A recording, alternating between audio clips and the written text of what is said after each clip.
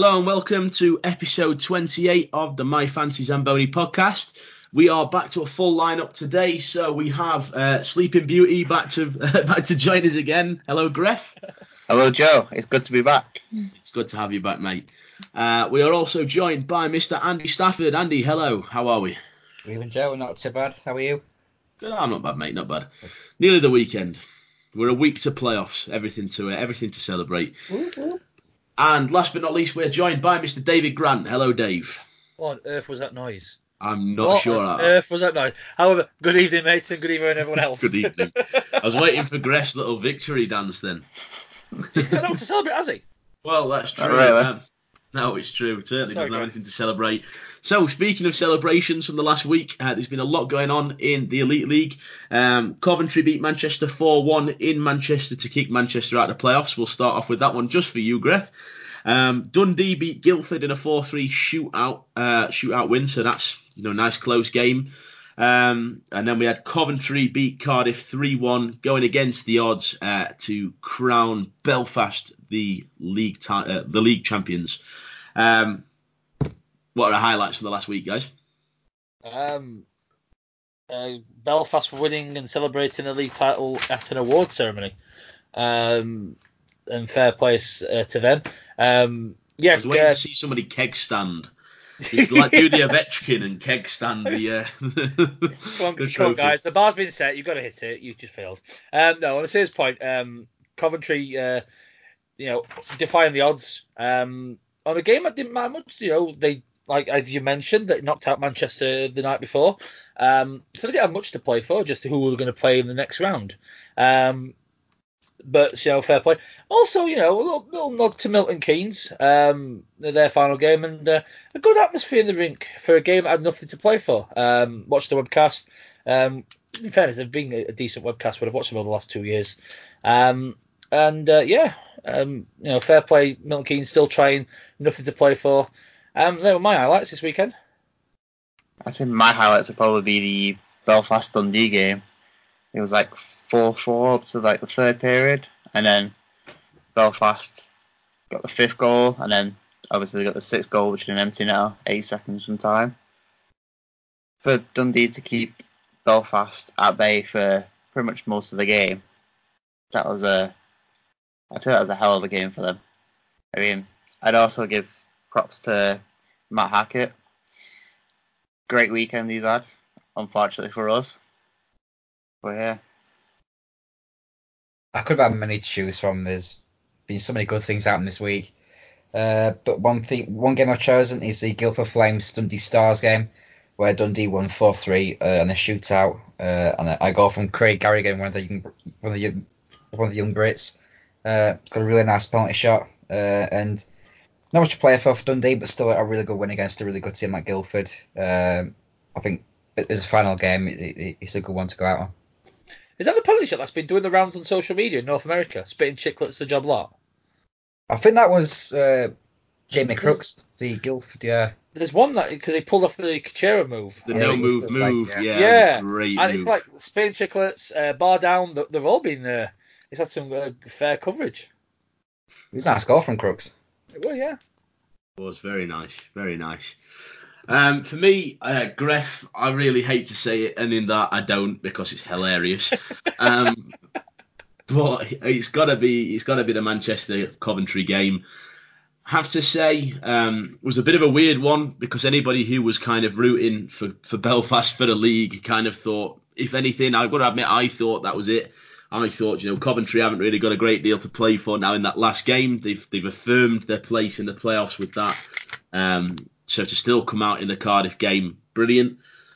But yeah, a 4-1 win in Manchester in such an important game shows great character from Coventry, particularly with a very, very rocky season. They've obviously been very, very Jekyll and Hyde, very 50-50. Matt Hackett has done a stellar job since he's come in. Maybe a bit of a shaky start in his first couple of games, but then after that really showing, the pedigree of goalie that he is. And you look at it, to be fair, they were 2-0 up 11 minutes 45 into their game. Manchester were technically were basically out of playoffs 11 minutes 45 into that game when they went 2-0 up. Obviously, the final result was 4-1. Both goalies with some great game. 33 saves for Matt Hackett, and then by the looks, it's 32 saves for Matt Ginn. So a good game for both goalies. Manchester going 0 for 5 on the power play. So some good special team play from Coventry. So by all accounts, I mean, Gresh, presumably you would have been at the game, so you could probably say more. Maybe a bit of a daft question to say, was it a good game? But by all accounts, it sounds like Coventry pulled out all the stops. I'd say, yeah, it was a good game if you're a Coventry fan. They looked like they wanted it more. They were winning the 50-50s every time. So until like the third period, we didn't look like we wanted that playoff spot, unfortunately. A few players did look like it, but not all the team did. It's unfortunate, but it's how the season's been for us, unfortunately. We've had not consistent enough the full season. Yeah, there's been a lot of teams, to be fair, that have been the same. I mean, you missed out very, very narrowly. A lot of teams, I say, very Jekyll and Hyde, very 50-50. You guys just came short. I mean, boys, to be fair, we were in the last weekend of the Elite League this year. We've all just picked out a completely different game for the highlights. So I think it shows every team playing right up until that last game, whether there's whether it's a game to play for, whether it's just a case of you're playing to close the season on a high. I think that speaks volumes for the kind of weekend that it's been. Not really a great deal to say more than that. But speaking volumes as to the weekend it's been, unless Dave, it looks like you were going to say something then. I was going to ask a couple of questions, one to everyone and one to Greff in particular. We'll go to everyone. If when you had about the stuff to play for, and I know we mentioned it a couple of times last week that that's what the league wanted, but now we've seen it for the first time in a long time. The Elite League's had a lot to play for, not just one set of teams, so like one fixture, but a lot of fixtures had a lot to ride on, and that's the type of product we want as hockey fans, not as fans of the team involved. Separate that, because that's a complete different. You don't want to be the nervy games. But that's the type of hockey in the season that we wanted in the league, aren't we? 100%. You look back at seasons where teams win the league early doors when there's a few weeks left. When you see teams well and truly shut out of the playoffs with a few weeks left, it's hard to see. I mean, to be fair, if anything, the news coming out of MK, obviously with them looking like they're going to drop down to the NAHL A division or whatever they're going to call it, it's almost given their the latter part of their season a bit more purpose. With nothing against MK, but you look at the point difference. They weren't playing for a playoff spot, but they were playing to close their elite season on a high. So it really has, in that respect, it really has panned out quite well as a whole across the league, because every single game has been played, full intensity. It's been played fully, and there's not been a great deal of games in the latter few weeks of the season that have been boring. It's great to see. There's not much I can say now apart from echo what Joe just said. It's as a fan of the sport, you'd love it, but as a fan of the team that's involved in it, you're biting your nails. You're sitting on the edge of your seat. You're like, oh God, what's going to happen? Can we do this? At least you won't be wondering about it in Nottingham, though. No, Team Bunkers. It's freed up your weekend next weekend, mate. You can come watch the Steelers game. See a big daily play. Maybe. It'll be a bit easier now the game's on Saturday for you.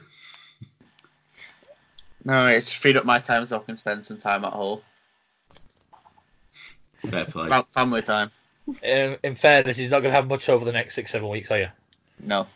Spend his time at home. Does that mean just sat in the rink at Altrincham, just like stroking his jersey, just like, no, it's okay, it's okay. It'll be August soon. But just going on to the second question was to Greff, and I know we like to mock each other in our teams, and okay, you get the brunt of it, being the only Manchester fan, but obviously last year, the last year you had a great season in terms of finish second. Did that kind of spike the expectations realistically for what the Storm can do? Obviously, the previous years they were just getting the playoffs, and then you had a fantastic year. Did that spike anything, or was it this year really down to earth bump that maybe your guys needed, so that everyone is realistic and can challenge properly next year? I think it was a down to earth bump. I mean, I tweeted about this to, I think it was possibly Lewis. Last season, we pretty much exceeded expectations. We pretty much did like a Leicester City without winning an actual trophy. Whilst this season, as they did the season after they won the Premiership, we've not done as well as we did last year. So it's a bump down to earth. So hopefully it won't happen again next season, but who knows what the players will bring in. Following on from that, I mean, last year we saw a bit of a shock in obviously you guys. It was second in the league that you finished, wasn't it? And then you got bumped out of the playoffs by, was it Fife? Yep.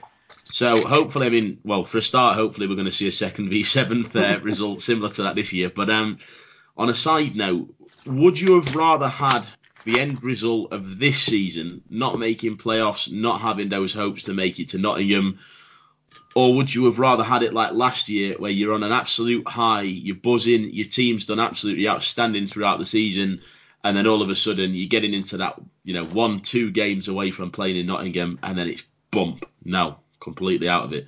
Would you have rather had the expectations of making Nottingham or be in the position you're in now where it's just done and dusted? That's a bit of a hard question. I'd probably, as much as I did love last year, I preferred this season a lot more just for the competitiveness of the actual league itself. I mean, I think last year we only lost to Cardiff once, whilst this season I think we've only beat them once or twice. So that's shown how much has changed over the season. And I think we probably only beat you about twice last season, whilst this season we've done it a lot more. Yeah, absolutely. Well, talking about the lows and highs of the league, there's been a significant high for one particular team. Belfast Giants obviously came out on top. They came out with that all-new, brand spanking, shiny league trophy that looks perfectly fit for a keg stand. But yeah, obviously Belfast come out on top. It was very much in Cardiff hands going into Sunday. What do we think, guys? It was. I mean, I know that most of us said we were rooting for Belfast just because we didn't want to see another team that wasn't ours do a three-peat. But what do we think? What a close to the season. I'm not going to say that I predicted it spot on, but I did. So did I. I'll hold my hand up. I also predicted that. Oh yeah. But one of the questions that came in, which is probably right for this conversation now, from Joe, one of our regular listeners over in Belfast, is. I thought you were talking about me then. No, not you. So I asked the question. We're not getting the confusion again. Don't worry. Did Belfast win the league, or actually did Cardiff throw it away? Oh. I'll go first. I'm going to go towards Cardiff throwing it away. If you look at the lead and you look at everything they had, and please, Belfast fans, listen, don't get triggered. Please listen to the whole bit, because it seems everyone mentioned this. That word has come out on social media today. But I think Cardiff did throw it away. If you look at the lead they had and the game and their running they had, they realistically should have won and should have sealed the deal. That three-peat should have been theirs. If you look at the last 3 away games, they were against teams down at the bottom of the league, and they picked up not a single point. Just 1 point in 180 minutes they could have got their league champions. But why I think they're throwing it away, to counterbalance that, is the way Belfast have played, the way they've kept the pressure, the way they kept on at Cardiff's ankles to wait for them to make the mistake. And if you think about it, Belfast was under the pressure when they played us a couple of weeks ago, because had they lost and Cardiff won, Cardiff would have won the league title. So I think, for me, Belfast have done well to keep on the pressure, keep on at the Devils, and wait for that chance, and they took it with both hands. That's where I lean in terms of that discussion. What do you guys think? I'd probably say it's, before you even jump in there, Joe, something that we're pretty much well known for over here at the moment. It looked more like a bottle job in that last game. I mean, what can you really say? You needed 1 point, and obviously they didn't get it. I mean, especially when the last few games you had Dundee, MK, Coventry. You'd expect them to get more than just the 2 points that they got, especially when they went. I'd say with the travel to Dundee, obviously it's not really good for them because it's a bit of a distance, so that might have taken into effect in that game. But when they played against Coventry, I think their A game just went to the bin, we'll say. Well moderated. Yeah, I'm both with there. I think Cardiff threw it away more than Belfast winning it. Cardiff had so many chances to put that trophy in the back pocket. I mean, they had some good opposition, I'll admit that, but they also had chances to win it, and they could have won that. I don't know whether it's just pressure or the other team just wanted it more, but they had so many chances to firmly win that trophy. But like Greg said, when they played Coventry last weekend, all they needed was 1 point. If they could have forced that game to overtime, they'd been ahead by 1 point. But fair play to Belfast. They've been behind them all season. They've been catching them up, and they've won the games that they've had to, especially those important regulation wins, to make sure the trophy's back in Belfast. And great for them, and also fitting that it was on the awards night, and I'm sure it's pretty tense in that room, refreshing the phones every 30 seconds. But no, it's great for them, and a great night to win it on. Refreshing the phones and refreshing the bar tabs, no doubt, afterwards. Yeah, I'm kind of on the fence with this one. It's hard to say. I mean, the thing is, it would have been so easy for Belfast to just lay down when you looked at some of the gaps that Cardiff had at points. It would have been easy for Belfast to just look at it and go, it's far too long, it's far too big a gap for us to bridge. But they carried on driving, they carried on keeping that pressure. They just kind of sat there in the background a lot of the time, and just worked their way up slowly, closed the gap. And then they had the game in Sheffield. My God, at that point in the game in Sheffield, I have to admit, after all the games that we'd seen this season, seeing the Steelers lose in the arena, and that was the one game that if you were rooting for Belfast to win the league and you came out of that game kind of going, we got the 2 points, but we may have just ended Belfast's chances of winning the league. And then they bring it back. And then Cardiff go into the arena, and Cardiff come out 2 points less than they expected to be going in. And it was just such a game of cat and mouse by the end of the year. I don't think you could put a finger on it. If I had to lean one way, I have to admit I'd probably lean the way of saying Cardiff losing it rather than Belfast winning it. Belfast have done a stellar job. I mean, you don't get two teams on 92 points if they've not played outstanding throughout the year. Let's make no mistakes. There was a 22-point gap between second and third. That is insane. And there's no other way around that. That is crazy. Belfast had 45 wins. Cardiff had 43, but with a couple of extra overtime losses.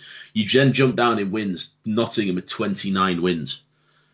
It just shows why Cardiff and Belfast were the top two in the league. But certain things just make me lean that way and make me lean more towards Cardiff losing it. You look at the game in Belfast. Belfast take all 4 points from the double-header weekend, Cardiff against Belfast. All right, Cardiff come out with 1 point. If Ben Bounds hadn't flicked that puck in his own net, had he gone over the line, I know there was some debate as to whether it went over the line, but if Ben Bounds had just kept his glove on that puck, Cardiff would have a league trophy right now. And then you look at other games, and there's been a couple of times. I mean, some of the other goals in the game beforehand that Belfast won, just silly defensive errors, turning it over 6 foot in front of their own net. Little things like that just look like when the pressure was really on, when they were really under the cosh, they just gave a little bit, and Belfast pounced on that. And then obviously you go into the final weekend. Sunday, absolutely nothing Belfast can do. It's not a case of Belfast need to win this game. Belfast weren't even playing. Cardiff come out with a point. They win the league.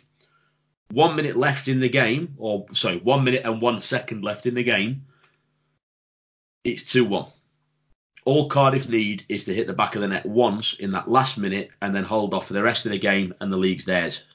So just little things like that make me lean more towards saying it was Cardiff to lose. But either way, I mean, nothing can detract from the stellar season that Cardiff and Belfast have both had. No, they've both had fantastic seasons. I mean, with Belfast, for me, I think it showed their character, and very much an Adam Keefe style team in the respects of never giving up, never, until there's no hope. And they showed throughout their season that just keeping on the heels, keeping thereabouts, they'll take the chance. And they clearly have. But like I said with Cardiff, I mean, any other season, 92 points gets you a league title. And that's a team that has been great to watch. So, fair play. I mean, great competition, great contest between two good teams. It must be heartbreaking for Cardiff to lose another league title on regulation wins again. You don't get closer to winning a title than that in terms of tiebreak. But either way, commiserations, but well done on a great season, Cardiff. Congratulations to the Giants. First time in 5 years they've taken the Monty Bowl 2.0. Obviously now it's a new trophy. The keg stand trophy. The keg stand trophy. But now, then both sides have set the standard for this season, and all the other teams now know where the bar is in terms of where they need to be to get in the top two to want a challenge for a title. Yeah, exactly. One other thing that I'll highlight just before we move on from the league title, you look at Cardiff over the last few seasons. They've always been one of their teams up there. Whenever the Steelers have been playing them, it's always been the game to win. You need to beat Cardiff. If you've got a chance of winning the league, Cardiff are the team to beat, whether that's early season, whether that's towards the end of the season, if you're in the top 2 or 3. Cardiff have always been that team to beat over the last 4 or 5 seasons. This year, Cardiff lose out on the league by a point. Obviously, the year before that, Cardiff win the league. The year before that, Cardiff win the league. The year before Cardiff won that first league title, the Steelers won the league in the last game in Kirkcaldy. And yet another year where Cardiff were 1 game away from taking a league title. Let's also not forget that Cardiff were also 1 game away last year. No, not last year. Sorry, the year before last. They were 1 game away from also adding the playoffs to that as well. Which was that? Would that have been a Grand Slam, or was it Belfast that won the conference that year? I can't remember. Belfast won the conference, but they would have got the they'd have got the trophies. Triple. They would have. Yeah. They would, that is an outstanding 4 or 5 seasons for Cardiff. But Belfast, as you say, Belfast have crept up nicely, and my God, as I say, 92 points each, a 22-point gap is just phenomenal. It really, really is. The other thing that we got out of the weekend just gone was obviously a confirmation as to the teams that are/aren't, sorry, Gref, in playoffs. So, Gref, would you like to tell us a little bit more about the teams that made playoffs this year? Don't know, we didn't make it, so it's fine. I'm not paying attention now to Elite League Hockey until next weekend. Yeah, well, we'd just like to highlight the fact that actually this week we have the chance at least, we never know what he'll answer, but we have a chance at least of a My Fancy Zamboni first of Gref going both games for a prediction this week without saying Manchester. Oh no, there's still a chance. To be fair, mate, when we were running off the players of the player awards last week, and every single player award, I went, well, I think we can all assume Gref's going to say at least one Manchester player. And I think there was only one award that you didn't say a Manchester player for. You even said Matt Ginn as netminder of the year. I said Dallas Earhart. Yeah, but the thing that baffled me was that you missed the most blatantly obvious one. You didn't say Mike Hammond. Oh, he went in my all-star team. Fair play. Well, anyway, Well, I'll tell you what then. If Greff's not going to do it, I'll give a rundown as to the teams that have made playoffs. So the way that it works out, and I'll give the matchup as well in a second. Belfast, Cardiff, Nottingham, Glasgow, Guildford, Fife, Sheffield, and Coventry have all qualified for the playoff quarters this year. Obviously, that makes Manchester, Dundee, and Milton Keynes just the 3 teams that haven't qualified. The matchups will therefore be first v 8th will be Belfast versus Coventry. Second v 7th will be Cardiff versus Sheffield. Third v 6th will be Nottingham against Fife. And then the 4th v 5th game will be Glasgow versus Guildford. What do we think to the matchups? Was this kind of how we expected it? I can't remember what our predictions were at the start of the year, to be fair, as to the 3 teams that wouldn't make it. I'm pretty sure I said 2 of the 3 teams, but I'm not 100% sure. I think most of us got 2 of the 3. I think we got the Dundee and Coventry one. Sort of, we both mainly said Coventry to not make it, where Dundee to make it. And that's the one that we've the majority of us didn't call. Yeah, beginning of the year. That's my recollection. I thought we'd most mainly said Manchester and MK to not make it.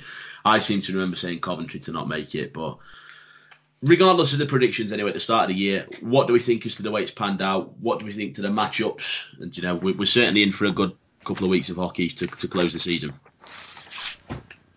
As daft as it sounds, I don't think they're all cut out. I don't think they're all, because of how the fixtures have landed, I don't think they're all kind of, you can say that's going to happen. Whereas before, previously, you'd kind of gone, yeah, that result will happen regardless. I mean, let's start with the first v 8th, Belfast Coventry.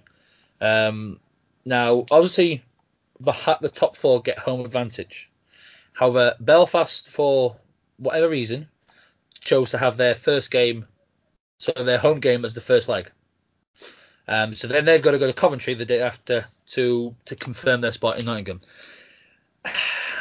You'd like to say that Belfast should walk it, with all respect to Coventry, but the way Coventry were last weekend to prevent Cardiff from confirming a Final Four spot, and it's been a while since Coventry have been to the Final Four. I'm not sure you can call it, if I'm honest.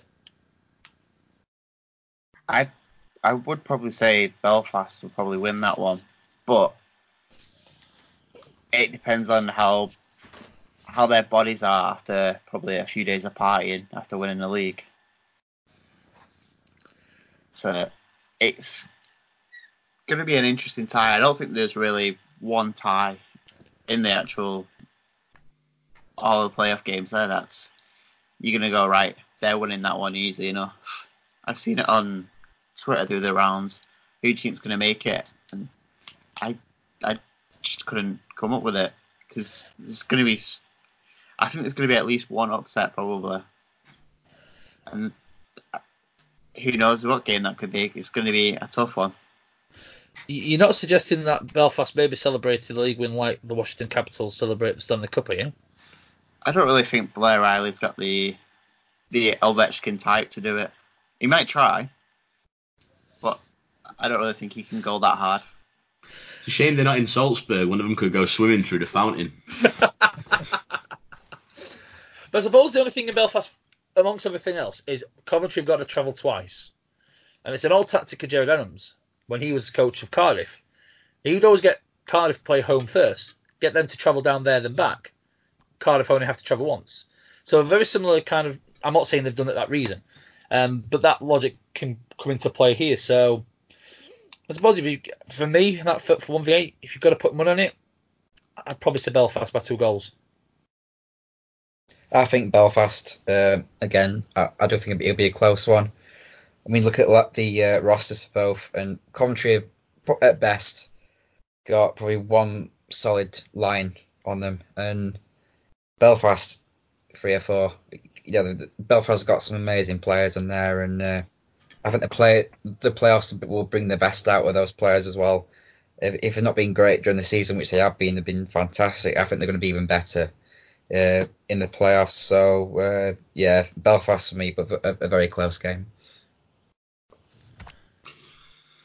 It's a hard one to call. Coventry have already upset one. They've already upset with one result this year. nothing to say they can't do it over 2 games.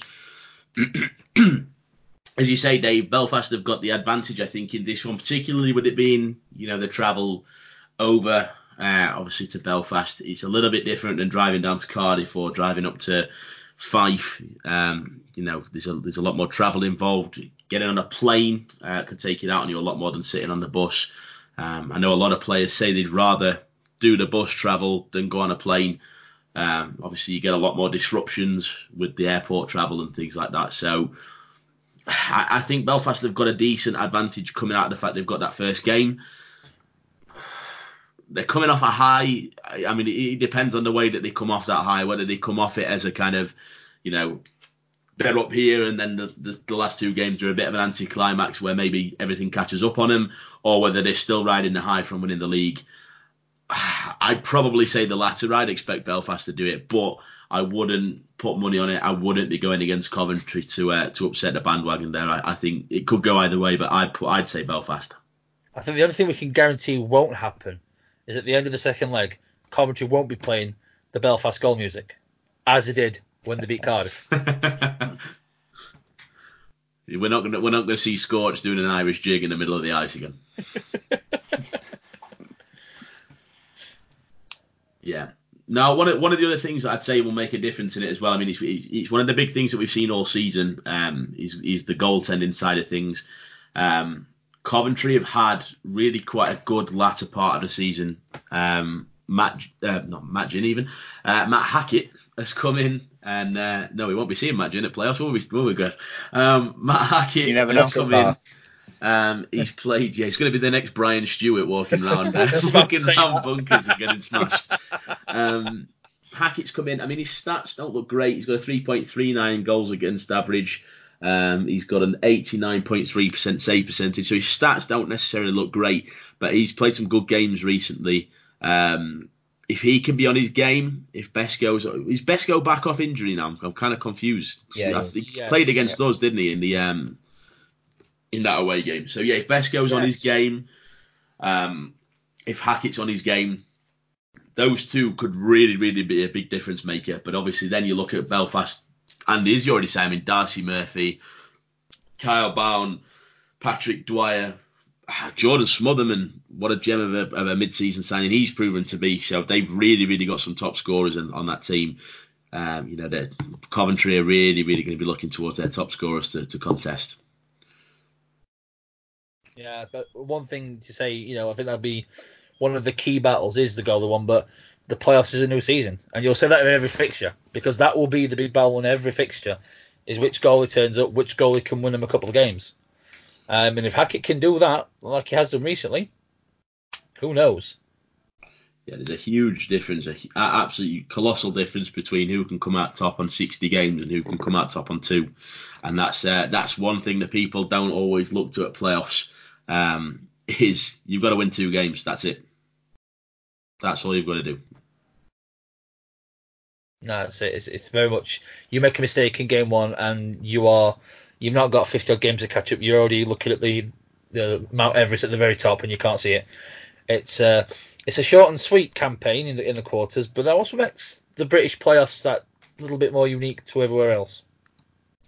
It certainly does. We'll come back to the formatting of the playoffs in a short while. The next matchup, obviously, that we've got would be Cardiff-Sheffield. I know that we've got a question on, was it Twitter or Facebook, Dave? We've got a question that kind of relates to this matchup. So I'll let Dave introduce the question once he's got it, and then obviously we can discuss that matchup. Okay, and it's from Charlie in Belfast. Thank you very much for tweeting in. With Cardiff missing out on the league title, will their mindset change heading into the playoffs? And does that make it that little bit more difficult for Sheffield to get through to the Final Four? So if I'm reading it right, is will the loss of the title, as close as they did, will that make it even more difficult? Will that really spur on the Devils? For me, I look at it 2 ways. The Devils are going to be a wounded animal. That's going to hurt them, being so close and just falling short. So they're going to go at all guns blazing to win something. But then the pressure's on them. They've had the great season we mentioned, and they have, and no one can take away with that. but they fell short in 2 of the 3 campaigns, ignoring the conference title for a second. But they fell short. Semi-final against Glasgow in the Challenge Cup, obviously by regulation wins against Belfast. This is the only chance that a season that, if we're all honest, what they've done deserves silverware. It's their last chance. So the pressure's on them.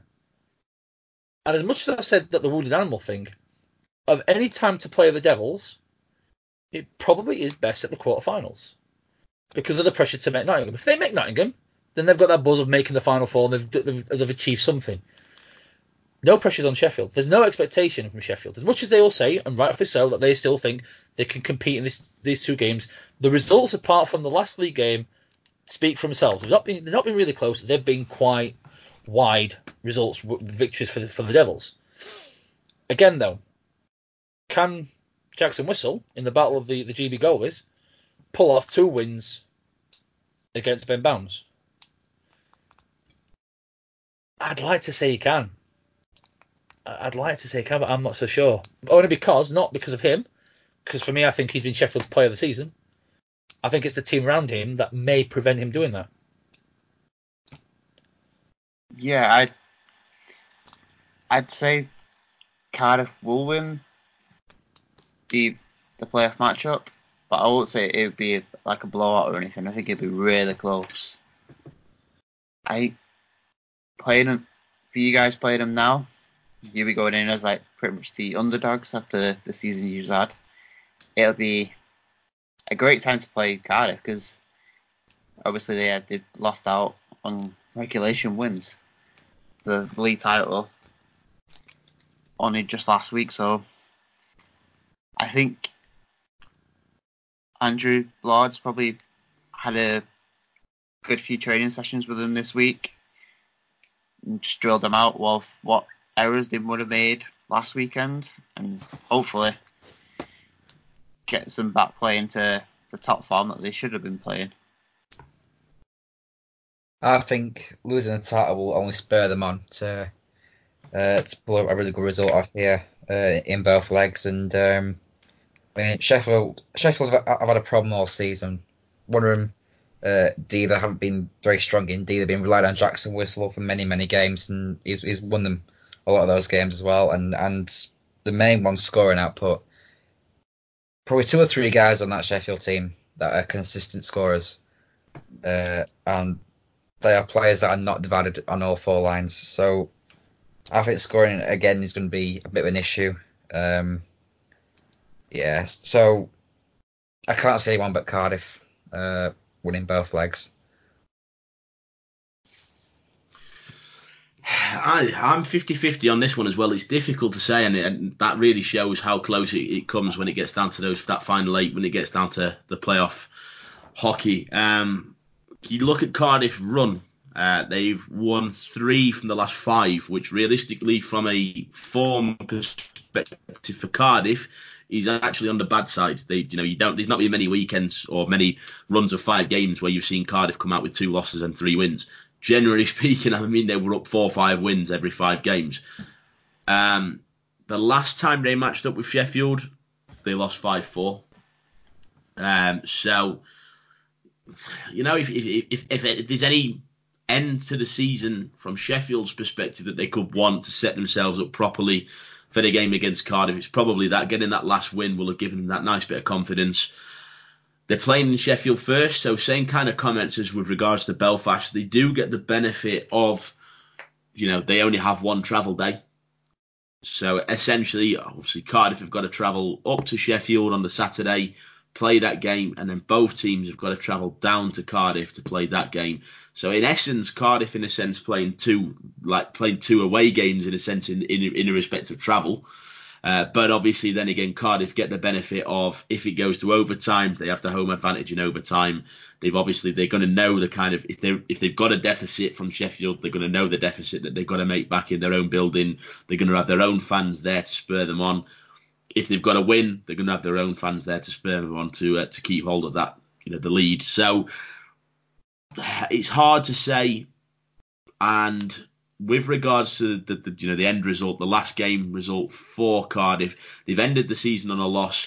not only have they ended the season on a loss, they've ended it on a catastrophic loss because they've not only lost the game against Coventry, they obviously lost the league. Dave, I think you coined it the best, to be fair.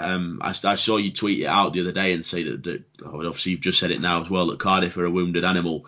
I think I wholeheartedly think it depends on how Cardiff turn up rather than Sheffield. Cardiff turn up and be the absolute machine that they've shown that they can be. If they're the team that show up like they did at the start of the season, beating teams 6, 7, 8, 9 goals, Sheffield don't stand a chance. If Cardiff turn up kind of still licking the wounds from Sunday, it's Sheffield's to lose. So I'd put my money on Cardiff, but I could see it either way. Also, two things to mention. One, the second leg's on Free Sport. So should Sheffield get a good result, that should be a cracking game to watch as a neutral. And also, I'm going to throw a stat to you guys. For Cardiff, if Cardiff to go through, something's got to happen that's never happened in the Elite League history when it comes to the playoffs being two-leg affair. And that's Sheffield to play the away game second. Every time they've not made Nottingham, they've been at home the second game. So the second leg, they've always been at home. So every time they've made it, they've won a few games being home second, but predominantly when they've had the away game second, they've gone through. So if Cardiff were to do it, that would be a little bit of, probably no one would give a damn type history, but it'd be something there in the 12, 13, 12 previous playoffs where it's been quarter-final two legs. Fair play. On top of that as well, you also get the stat that, obviously, as you've already said, earlier on in the season, Cardiff were kicked out of the Challenge Cup as one of the favourites to contest to take the silverware. They were kicked out in two legs by Glasgow with a 9-8 win on aggregate for Glasgow. So the stats not necessarily in Cardiff's favour as much as you might expect. But it's playoff hockey. Anything could happen. You're going to know for a fact that Bounds is going to want to pull a great game out, set himself up nicely for Slovakia. You're going to know for a fact that people like Matt Myers are going to pick up their game because they're going to want to pick up some silverware this season. They're going to want to carry on the run of silverware they've had for the last few years. Lingley coming in as a guy with KHL background, he's going to want to pick up some silverware this year. Hedden with his AHL background, same thing. They're going to have so many players that are going to fire on all cylinders to do whatever they can to get that silverware. And that's the thing that concerns me. As Andy says, if they're at the races, and if we leave Jackson Whistle out to dry quite as much as we have this season, I don't think we're going to have a leg to stand on because we can't compete against them on goal scoring. No, but I think one other thing to mention before, in terms of the rivalry between Cardiff and Sheffield, everyone says it's Sheffield Nottingham, but when it comes to the silverware, over the years, it's always been Cardiff, Sheffield. The buzz either side will get for knocking the other one out of the playoffs will be something to take with them and to ride the waves in Nottingham. So I think of all four series, I do think, and I'm not saying because I'm a Sheffield fan, but I think this one's going to be the belter of the four series that we're going to have this weekend. Yeah, I completely agree. Then we move on to the next matchup, unless anybody's got anything else to add on that one. We have the third v sixth matchup. So obviously we've got Nottingham against Fife. Another one, to be fair, that could go either way. But what do we think to that one? I think a healthier Fife. I'd agree with you. They've lost a few bodies. They've been playing short for a few weeks, and they've kind of, they've lost the mojo a little bit. They've been picking up wins, but they've kind of just lost that pesky flyer attitude, which got them a fair few wins at sort of beginning and mid season. If they can find that by hook or by crook, who knows? They did it last year, so there's nothing stopping them doing it this year. And again, the travel. Nottingham go up to Kirkcaldy for the first leg and come back. May give Fife that first period on the Sunday an advantage. Small window, but may give them something to get into that series and hold on for dear life. Because on the other side of the coin, Nottingham have, it's fair to say, not been consistent all season, but they gain a bit of good results from Munson in between the pipes. So I'm not sure who. As much as I think Nottingham will win the series. I don't think it's going to be easy for them, and I don't think it's going to be clear cut. I think it's probably going to be a Nottingham win, but I think it's going to be by a few goals. I think those few goals will be the ones that we'll have scored down in Nottingham though, because I think it's going to be probably like a 1-goal affair when they go up to Cardiff, and when they come down, that's when the Panthers will turn up fuller. I mean, going up to Kirkcaldy it's a tough place to play. It's a tough atmosphere as well for certain teams. And at least we all know it's their fault anyway. Just wanted to get that out there. But I mean, especially with what will come on to later with the suspension of one of their players.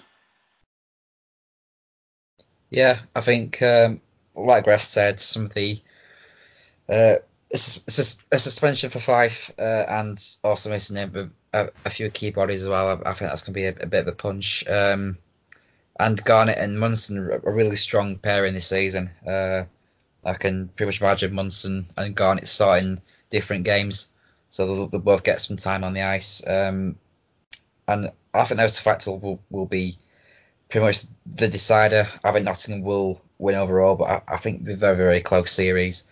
I just don't think Fife have got the players on all 4 lines to sort of get a good result out. We're Nottingham, they're pretty stacked really. We've got Pelini, Pither, a few others as well, Chris Stewart. And I think those players will really, really come out of shells in this playoff series, and they'll get a good result against Fife. Be a very close one. I'm going to go against the grain on this one. I'm going to say Fife. To be fair, I mean, it's one that I've said from the matchups all along. What are you shaking your head for, Greth? Manchester aren't in this discussion. No, I'm going to say Fife. I think Nottingham have over the last few years have had a bad run going into playoffs, not making that playoff final weekend in their own barn. In terms of stats, I mean, Fife have taken 6 points from the last 5, so 3 wins, 2 losses. Same for Nottingham. Same thing. Nottingham have got that long travel day, as you say, Dave. They've got the travel up to Fife and then the travel back down to Nottingham. That's going to be the big decider for me, is the injury side of things, or the should we say the short man side of things for Fife, and also how Nottingham decide to play on goalies. Nottingham for the last couple of years have given themselves a bit of a harder game to play in terms of how they play it with goalies, because they've got 2 stellar netties that on their game play a fantastic game, and off the game, leak goals like anything. And that's the problem. Like, you look in the playoff semis, was it playoff semis last year when we played them, and they started I can't remember the exact details, but you look at some of the positions that they've been in terms of goalies. It can almost be a bad position to be in, to have 2 goalies and be umming and ahhing as to who to start, and that could be the issue for Nottingham. If they've got 2 goalies that are running hot, how they play it is another problem. But I'm going to go with Fife. I just say it could go either way. Every single matchup, to be fair, this year, he's proving to be one that you're going to be watching the scores for on the Sunday, because they really, really could fall either side. But this is probably the most risque out of the 4, I would say, to say Fife. Out of the 4 pickings that I would choose, should I say, this would probably be the most risque one that I would pick, but I'd say Fife for the win. And then the last matchup, obviously, the remaining teams that we have that have made playoffs. Sorry, Gref. We have the 4th v 5th game, obviously Guildford against Glasgow. What do we think to that to wrap up the playoff matchups? I think it's going to be very close. I think Glasgow have got it sorted. They're going to be travelling down the night before down south they're also going to have an early skate at Milton Keynes, and then head over to Guildford. So they're going to be well prepared. So that kind of travel thing will be neutered down a little bit. However, I think Guildford need to get a couple goal lead at least to take up to Glasgow, because Glasgow's home form's been on the whole recently very decent.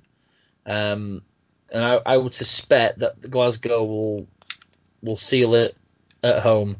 If Guildford could take a 3-4 goal lead, who knows? But I'd suspect that I think Glasgow will be going down to Nottingham in the final four. Yeah, this one for me is, I couldn't really call it. Two pretty decent teams. Like you said, if Guildford can get the 3-4 goal lead, then who knows? But then again, they've got to do the travel up to Glasgow, to the Braid Arena. That's going to be a long trip.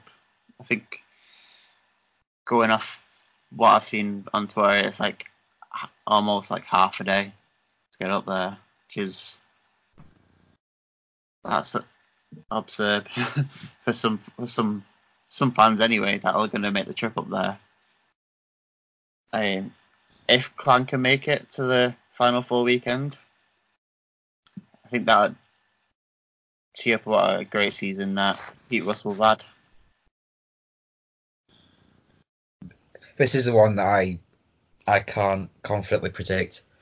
Could go absolutely any way. I mean, Guildford at home been pretty good. Glasgow at home very good as well. I think if like I said, Guildford were to get a few goals in Guildford and then head up to Glasgow with a few goals, I think that'd be very beneficial for them. Obviously they've got to travel up to Glasgow as well. It's gonna be a very, very close one. Both teams have got good players. I think one of the deciders though is the loss of Connolly for Glasgow. I mean, he's a very, very consistent scorer. He's one of their best players this season, and I think they may miss him, but maybe that could spur the others on to be a bit more productive than they have done in this season. So generally could go either way. But again, if Guildford were to get a few goals at home and go up there with a bit of a lead, I think Guildford will progress. Yeah, I'll put my cards on the table straight away. I'll say Guildford, but it is another hard one to predict. Andy, as you say, Glasgow have got a double hit in terms of injuries. They've obviously lost Connolly, and they've also lost Jack Musil as well. Musil took a hit or something along those lines. He attended hospital after something that happened in training, so he's out as well.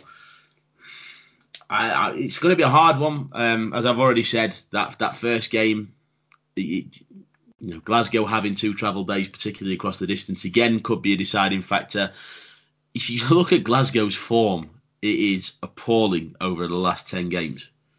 Over the last 10 games, Glasgow have taken 5 points. They've lost 7 from their last 10. Before their win against Fife on the Sunday just gone, before that win, they went on a 7-game losing streak.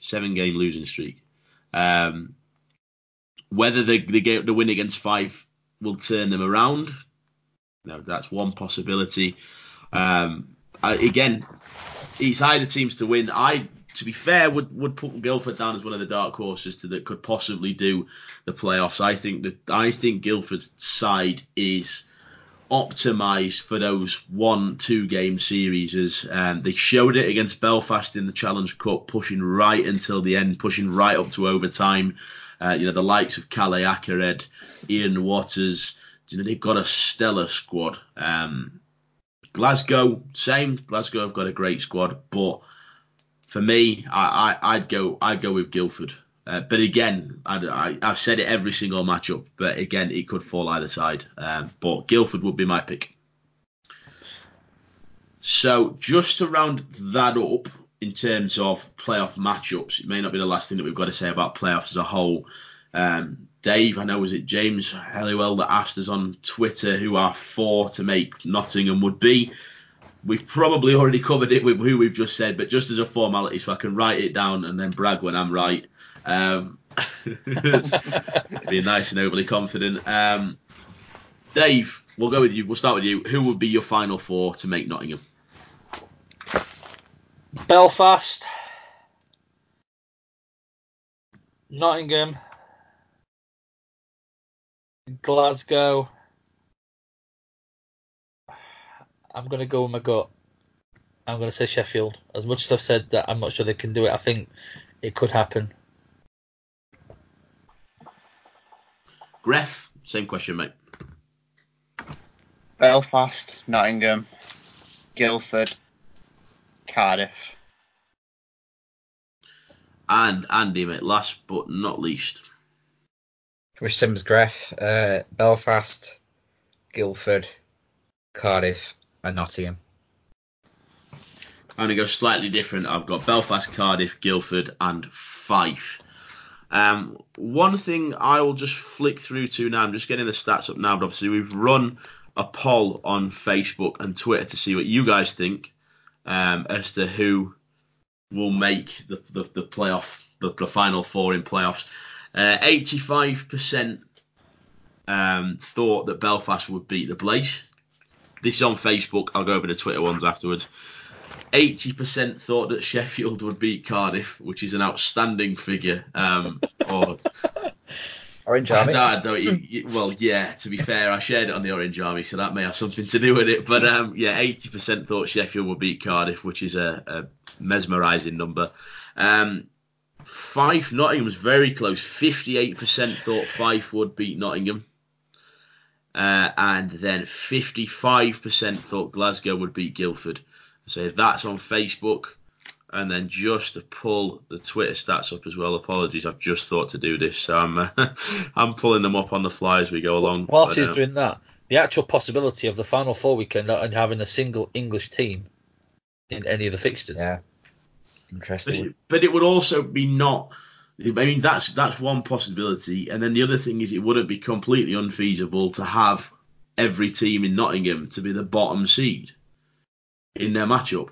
Yes. I mean, you wouldn't. I wouldn't put money against Coventry beating Belfast. You know, it wouldn't surprise me if Sheffield beat Cardiff. I'd put my money on Cardiff, but it wouldn't surprise me if Sheffield got it. As I say, I've picked Fife and Guildford, and they're the bottom seeds out of the matchup. So you could even end up with a final 4 that were all the bottom seeds in their match. So knowing your betting history this season, mate, do you want to put your money on Cardiff? Mate, I'm not. We're not going to go into betting because it's not going to go well. I've just got the stats up now. So they're very similar in certain aspects and very different in others. On Twitter, 86% thought Belfast would beat Coventry. 57% thought Cardiff would beat Sheffield, so significantly different to that on Facebook. 55% thought Fife would beat Nottingham, so very, very similar to that on Facebook. And then 72% thought Guildford would beat Glasgow. So interesting to see how everybody else thinks it's going to go. I guess the only thing we can say is we'll wait and see. There's a couple of other things regarding playoffs that I think are there to discuss. The first thing is obviously the playoff shirts have been released now. Dave, I know that it's something that you wanted to talk about, so I'm going to throw it over to you. Let rip. Okay, so do you know? So I'm all for the concept of the playoff shirts, and I appreciate that a lot of money is going to be spent on these shirts. It's going to bring in the league a lot of money. But do you know what? And the company that does the shirts can do this. Let's have a bit of originality. Let's have a bit of thought. Let's have a bit of creativity. Because it's not like it's the league's gone, guys, we've got playoffs in 5 weeks. Can we get some shirts done? They'll know who's going to be in the playoffs because they have game issued for the teams that don't make it. Now, you look, they did a GIF, the league, and they did every shirt. And it's the same template, just different colours. And I just go, honestly, guys, Are we really that bland? That boring? It's like, yeah. Why change? Why put effort when the money's going to be thrown at these shirts? I get that argument.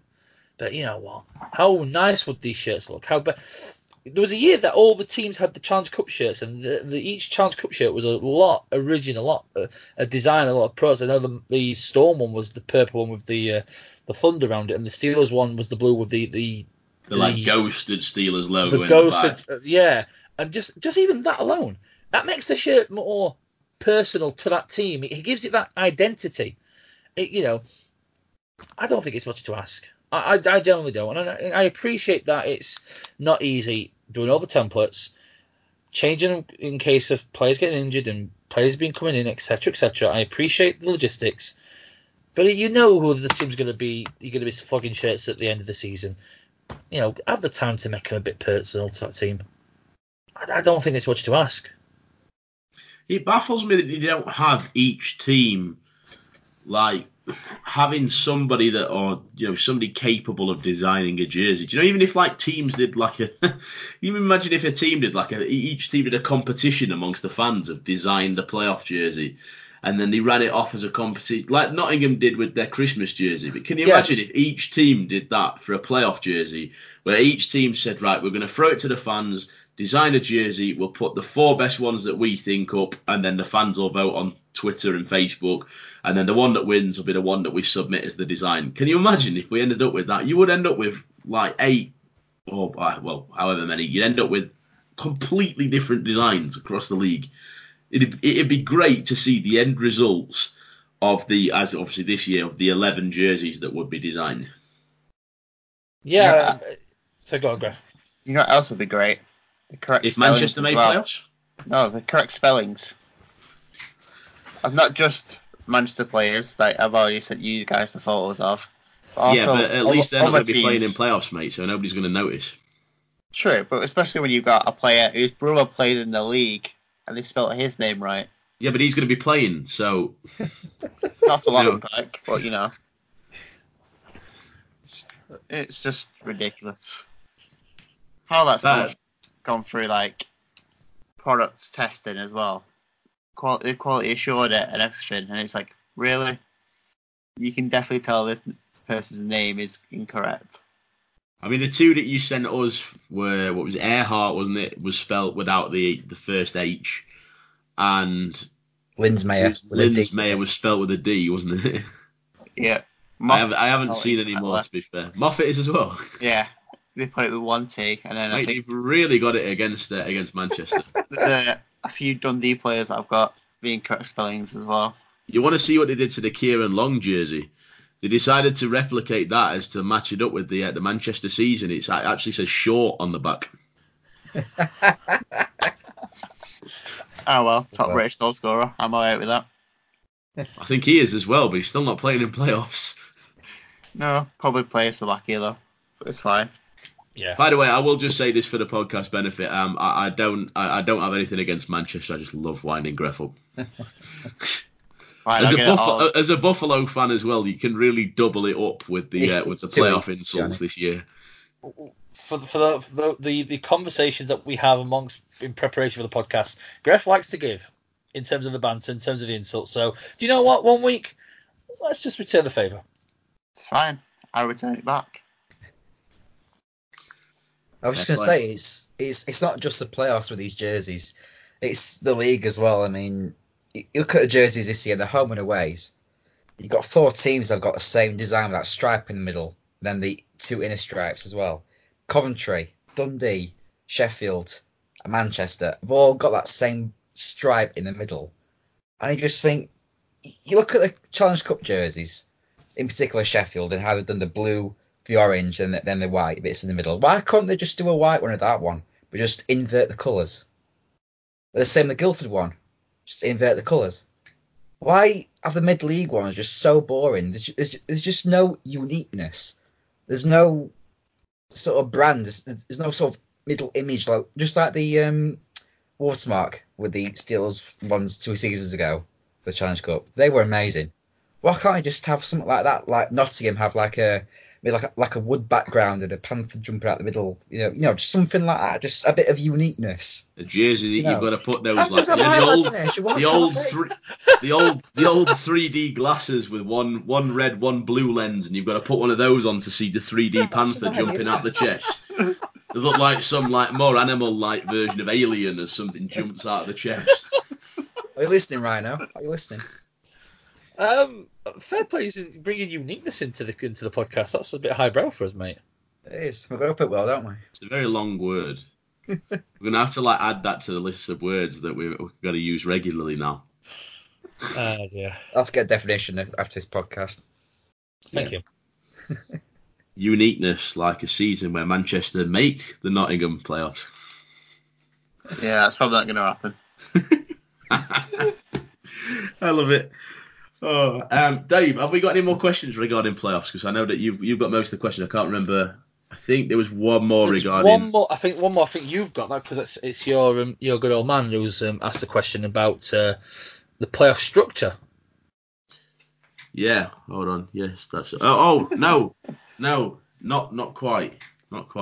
It was. We actually had a question sent in from Adam Cookson. It was 50-50 Challenge Cup playoffs. It seems to be a good way to segue away from playoffs and onto the next things on the agenda. So. Adam says, past few podcasts we've talked about the Challenge Cup, making it better for the fans at the final, how to optimise that kind of route with the final.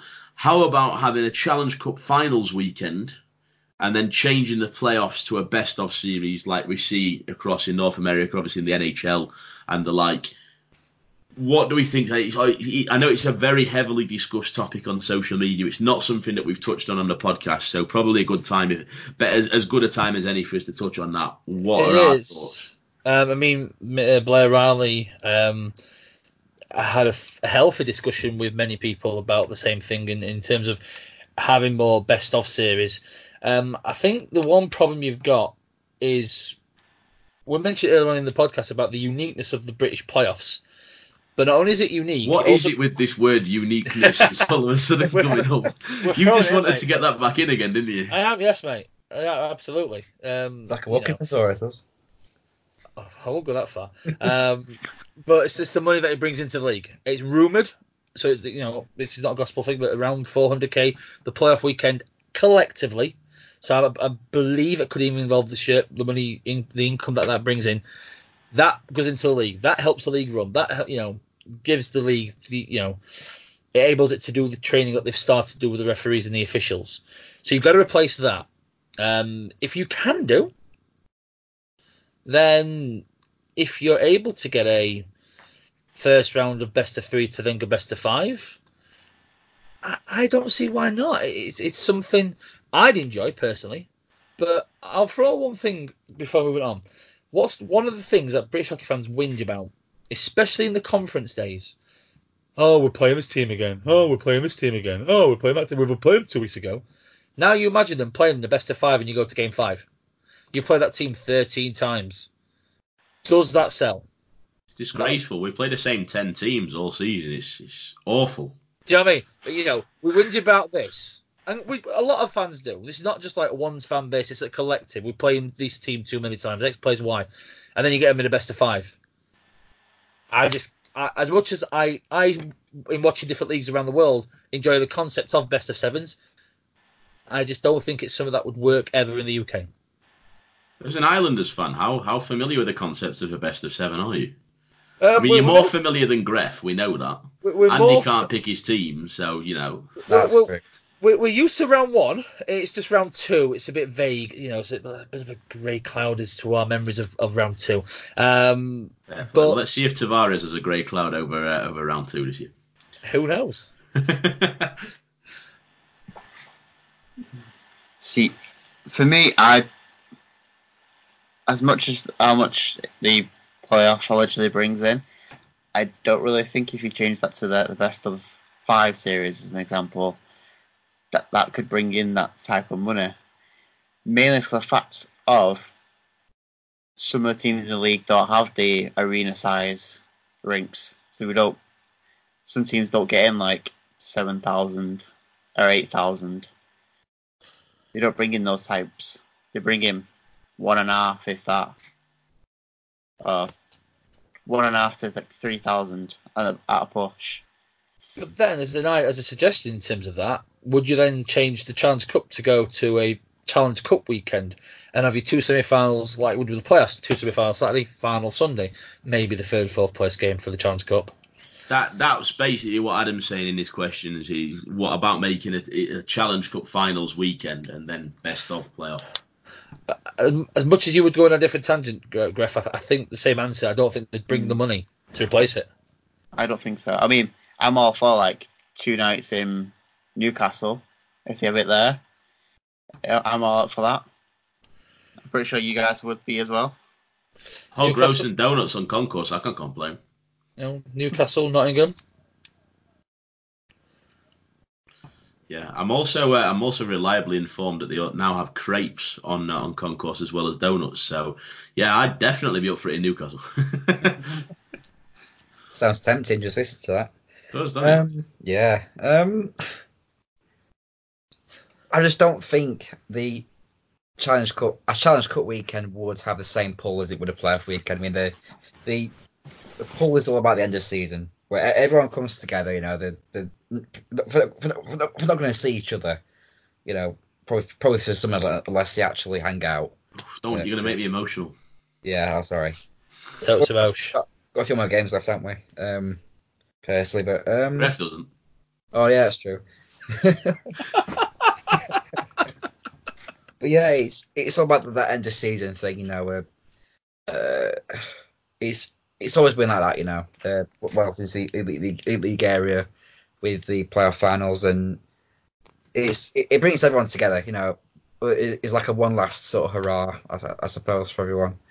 And I think just location, Nottingham as well, you know, everything's central, and you know, you can go to bed whatever time you want. You literally like 5-minute walk away from a pub, so you know, it's the whole pull. Are you suggesting, Andy, that people tend to go to the Nottingham weekend more for the social aspect than the actual hockey? No, I heard they had good beds. I think he just goes to Nottingham to sleep. He goes to Nottingham to sleep. He goes to Belfast for the Black Cab tour. We need to figure out what other cities he goes to. Nottingham have very firm mattresses, and I prefer them. Okay. I just like the way that your head went, and you could have gone, oh yeah, Nottingham's great and central, and you can go to the pub 5 minutes away from the rink. Instead, you went, oh, Nottingham's very central, and you can go to bed whenever you want. Just like, if you fancy a 10-minute nap during the 3v4 game, go ahead. I think that is on the cards for us anyway, isn't it? But... Yeah, that's true. No, I'm 50-50. I seem to be saying that a lot today. I'd love to see it go to a best-of series. I think in order for you to see it to go to a best-of series, you've got to just throw logistics out the window. That's the only thing you can do, because realistically, you look at Sheffield in an arena that obviously they don't own, that run concerts and things like that. They've got to be able to guarantee that they can get the games in to play the best-of series at the time that they need to. I mean, you look at the NHL. As soon as we get to playoffs, we're talking a game every other day, and if not, a game every third day. So, I mean, can Sheffield really guarantee that time on the ice? Can Nottingham really guarantee that time on the ice in the arenas that they're playing out of? So, logistically, you've got to kind of be a bit more open-minded. But if it was doable, fair play. Blair Riley's suggestion was to make it the top 6 that make playoffs. Not only would that make Greff even more unhappy as a Manchester fan, it would also make us as Steelers fans unhappy, because obviously we finished. Good. All right. Just hold on. Just save that, because we are actually still in playoffs. Do you know what? If we get beat by Cardiff this weekend, I'm not going to hear the end of it next week from Greff. But yeah, Blair Riley's suggestion is top 6 make playoffs, with the 2 top teams getting the first round bye. You then play, obviously, 3rd v 6th, 5th v 4th. They play each other in a best of 3 series, and then if you could do it, a best of 5 semi and a best of 5 final. If not, then just keep it to best of 3 for the semis and the best of 3 for the final. I like that idea, but again, it's the logistics of getting all the games in. B, it's the logistics of finding a weekend that will bring in the revenue that the playoffs will. You ain't going to have the Challenge Cup in April. It's not going to happen because come April, particularly if you're doing it as a series for playoffs, there's going to be far too much interest in playoffs from the players and the fans to really give a damn about going to Nottingham to watch the Challenge Cup final or the Challenge Cup finals weekend. The focus is primarily going to be on playoffs. If you then have it in, say, February, great, good weekend in Feb. I'm sure we get a half decent attendance going to Nottingham for a finals weekend like that. Semis on the Saturday, and final on the Sunday. Scrap off the 3rd v4 game because that's rubbish anyway. But I just don't think it'd have that buzz. The playoff finals is such a great way to top off the season. Whether you're last place, whether you're first place, you look at the amount of times that Glasgow haven't made playoffs, and yet every single year you see a fully purpled out block chanting from start to finish in every single game, even when they're not there. Can you really see that happening in February for the Challenge Cup? I don't think there's as much interest generally in the league for the Challenge Cup anyway. So even, ideally it'd be great. It'd be good to see if it'd work. I just don't think it would. And I also think it is a bit of a USP for the Elite League, as you say, David. It gives us that bit more uniqueness, to use the word of the day. You look at England, we've always said it as in the, we have that football mentality in a different way to the way that the football mentality phrase is being used at the moment. Not from a perspective of people drinking and going and being rowdy, in inverted commas, at games, but more so we have that football mentality of we want to win the league. The league's the primary object. That's the primary objective. The playoffs are then something that comes afterwards that's great to win if you can, but the focus is on the league. And I don't see the Elite League moving away from that anytime soon. So as good an idea as it would be to bring in that revenue, I just don't think it'd happen. But I'd love to go to a best-of series in playoffs because the buzz that you get from watching NHL games, even when you have to stay up until 3 a.m. to watch the NHL game, it's fantastic. Absolutely fantastic. But I just don't think it'd work. That's the bottom line. As I say, you'd have to throw logistics well and truly out the window to even start thinking about it. But moving away from playoffs anyway, I think we've done playoffs about as far as we can do for the time being. More to come on playoffs next week, but we'll come back to that later. We'll go back to the negative side of things again. It's never nice to see bad hits thrown. It's never nice to see Dops having to stick the nose in and get involved. Once again, Andy, Dops have had to get involved. So do you want to tell us a little bit more about what's been going on this week and the disciplinary action that's been taken?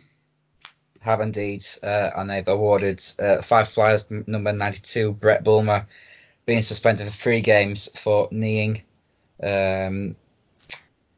I have seen this incident quite a few times, and from the way I saw it, it's Brendan Connolly who was on the puck. He made a pass, and he skated towards the middle of the ice, and it was like a charge, more of a charge, I think, from Bulmer, going straight to him. He was trying to make a hit, but he started off on the camera angle completely. But after seeing it quite a few times, I did notice a bit of movement from Connolly. I do think he turned or leaned to his right a little bit, but he kept his legs in the same position, so they were in the path of the hit that Bulmer had already committed, and unfortunately made a really, really bad, nasty knee-to-knee contact. You could tell Brett Connolly was in a really bad state. He was sort of pointing towards the training staff to attend to him, and it looked a really bad injury. Obviously, it's sad to see an injury like that happen, and it looks like that Connolly is done for the season. Not sure about through the summer and then into the new season. It was a bad hit. He already committed, but I think there was time to pull out the hit once he saw the leaning movement of Connolly. I think 3 games is about right. My only thing with Dops is that I wish there could have been this consistent with calling and make these calls like as quick as I've done with explanations with other incidents a few weeks ago. In fairness, in what Andy just said, I think they have on the whole been quite speedy. I think it's just about being able to get the resources, the people that do the work, to be able to do the videos and everything. I think that's one of the problems they've had this year, because I know they've changed over from the two guys that used to do the media work. They've now got a full-time guy, but he also lives in mainland Europe. I've looked at the hit. It's dumb. He could have pulled out. He could have prevented the hit. He's also kept his leg very stationary in terms of the hits. There's no fluidity about the hit, so it's had a bad contact on Connolly.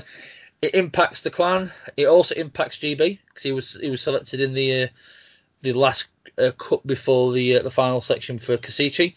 3 games. Yeah, I suppose you could go with that. Fairness, you go 5, 7, 9 games, or however many games you want to. He plays 2 games and gets knocked out. He's probably not going to think, I'm not going to come back to the UK. And there's no purpose in that 8+ game or however many games you'd think more than that. So, yeah, 3 games does a job in that respect. He would be available for the Sunday should Fife make Nottingham. But yeah, it's not a good hit. Which is a shame. You don't really see them type of hits at the end of the season. You don't tend to see the bad ones, the leaving the knee and them type of hits. They're like the mid-season. Towards the end, before you get to the playoffs, it kind of dies down a bit, and then you see the higher charged hits, shall we say, in the playoffs. You don't see it at the end of the season, which is surprising. It was very surprising. Like you mentioned, it was a really dumb hit. It's late. It's like late in the season. You make those hits towards the start of the season, possibly, if you're going to be that much of an idiot, to be precise. But 3 games, yeah, I'd say it's okay. I mean, as Andy mentioned, the consistency of what's occurred with the DOPS incidents over the past couple of weeks, a knee on knee, or someone grabbing someone from behind them, dragging them to the ice. The difference in 1 games between them, I'm not too sure. But I'd wish Connolly, hopefully he gets better soon. I mean, it's put him out for the rest of the playoffs, and more than likely, he's not going to get... Thanks, Sorry. Joe. Apologies.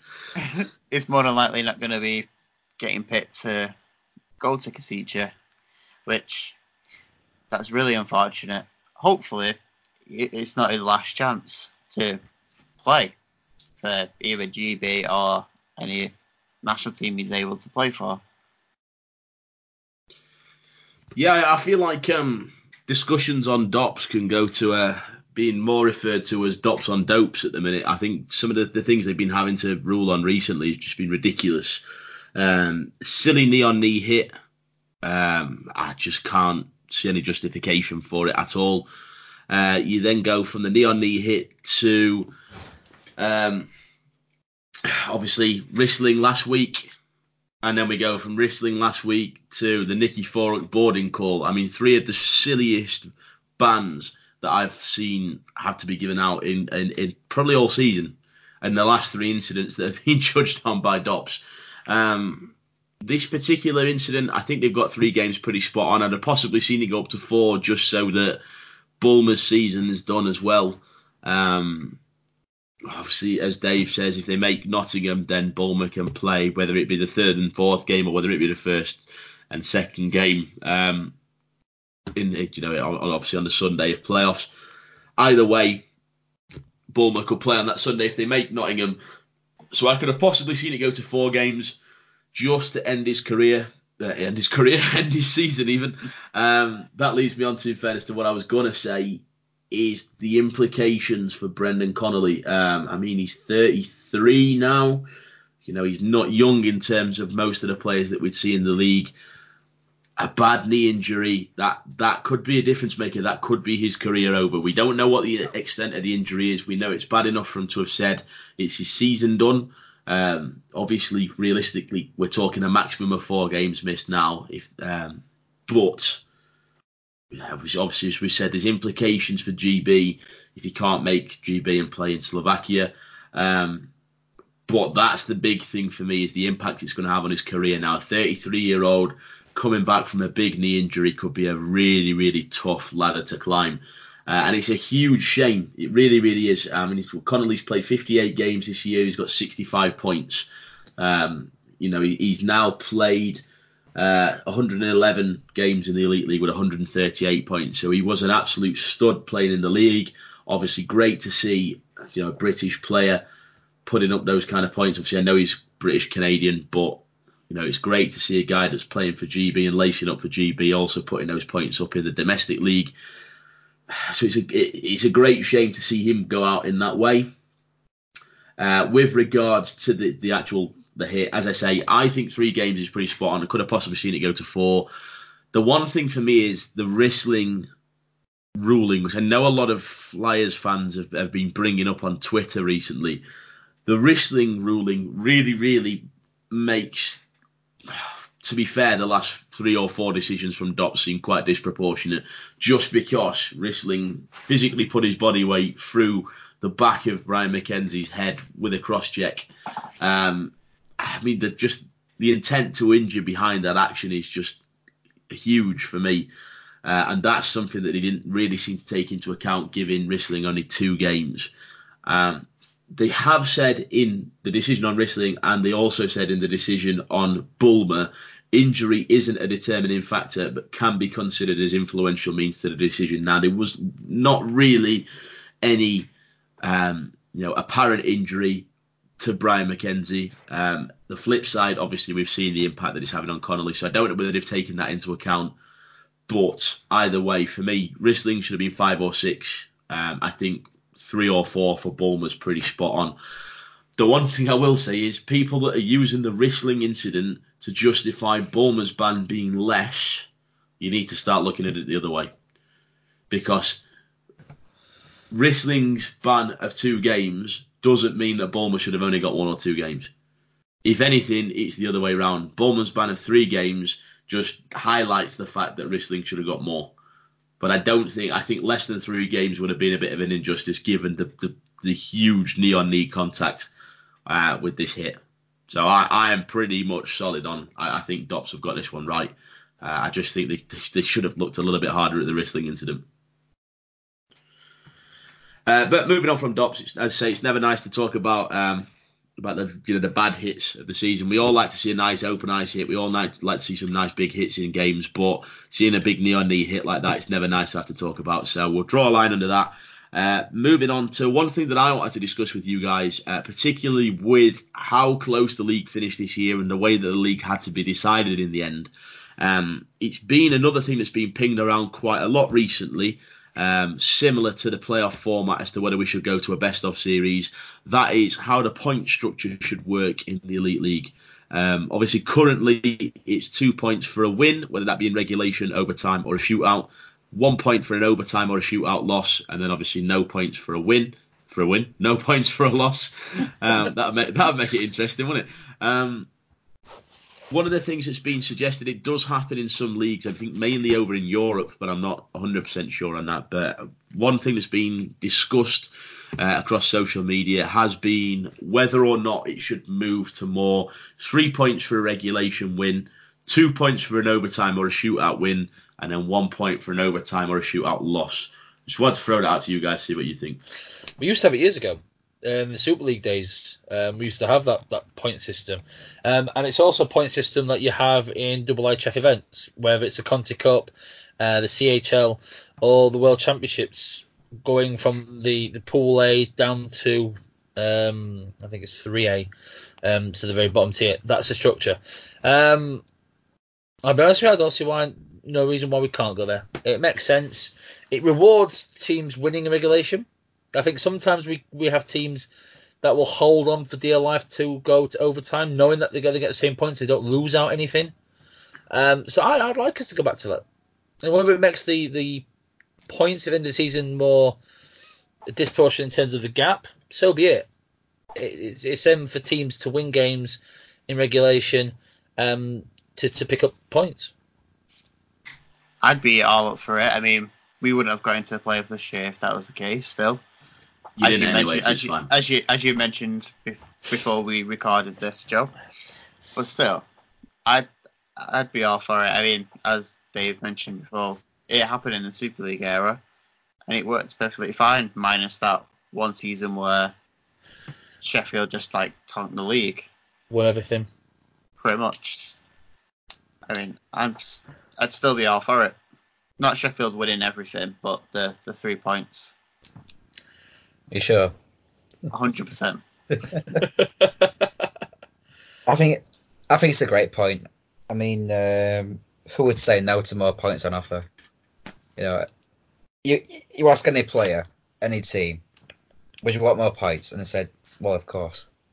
Manchester would say, yeah, it might get them into playoffs. Exactly. Well, not quite, maybe just one off, but it's a great point, and I'm surprised it's something that I've not already looked into. As I said, it'd be more entertaining. There'd be more points for anyone to grab, whether it be through overtime or a win, you get the extra point.